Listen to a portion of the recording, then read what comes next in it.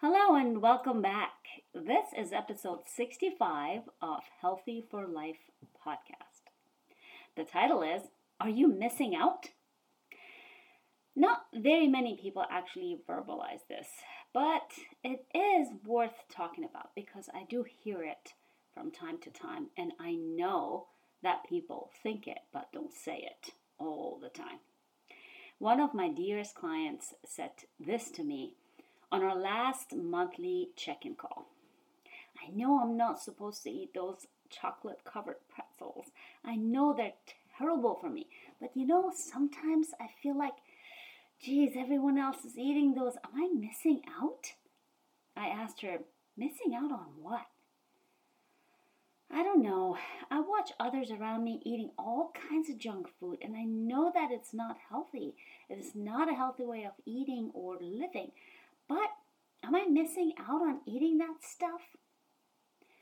Sadly, this is a common emotion people experience. But not many people actually are brave enough to say it out loud. Not to me anyway. So I told her this. Consider this scenario.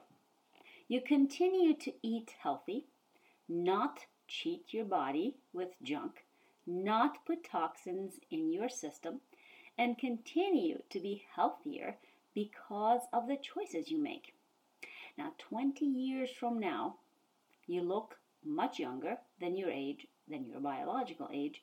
You feel amazing and strong, and you can do all the things that you want to do without a moment of hesitation or any limitations. Let me ask you this.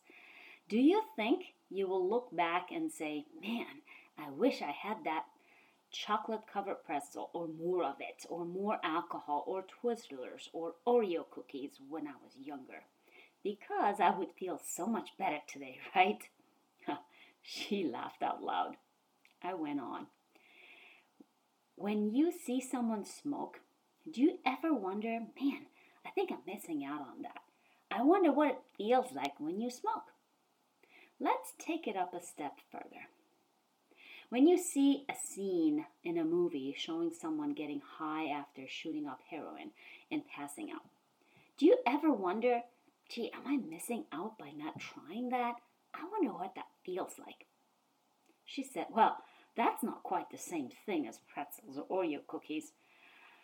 To her defense, that is true, but it is just at a different level of harm, and in a way, actually, it is worse.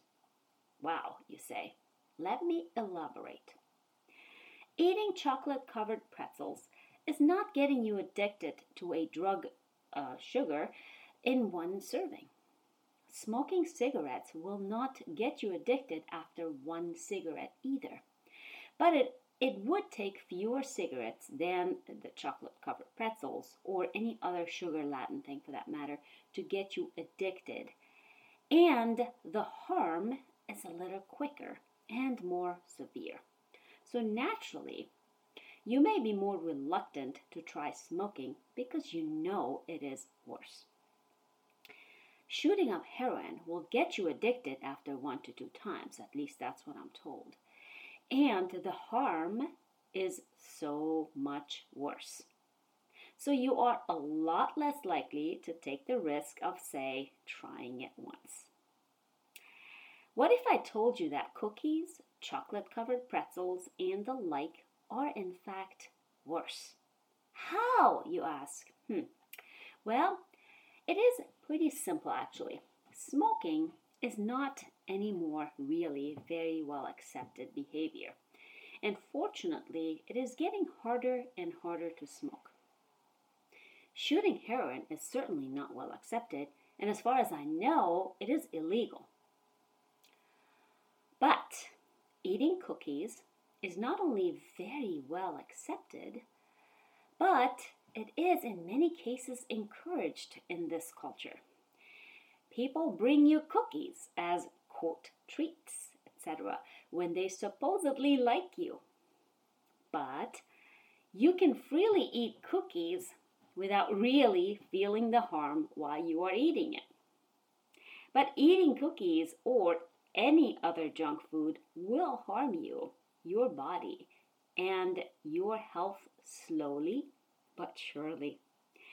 And it is addictive just like drugs, but it is very sneaky.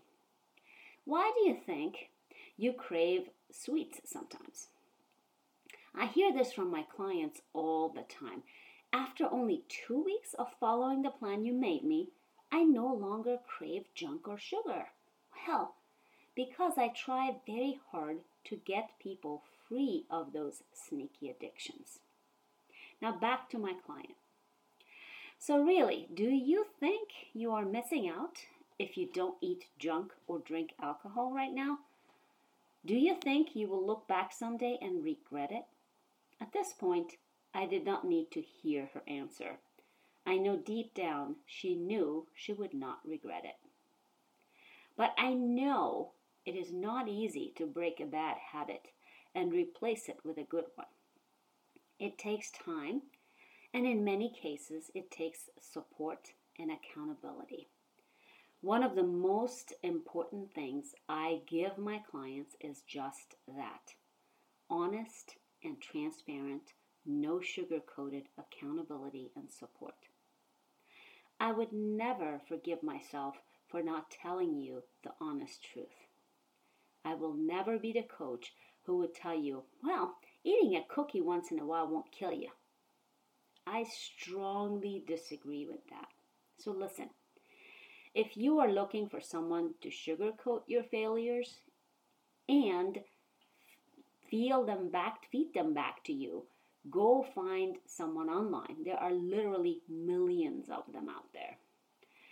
But if you want someone who will never sugarcoat anything and would tell you the truth every single time, I'm here for you. Because you know what? What I care more about is your success. Sometimes what you want is not necessarily what you need.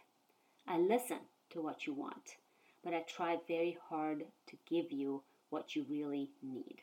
And I will never, ever lie to you. So contact me. Email is best, contact@drlolly.com, or you can message me on Facebook, Dr. Lolly PhD. Until then, to your health and happiness, and I promise you, you will not be missing out.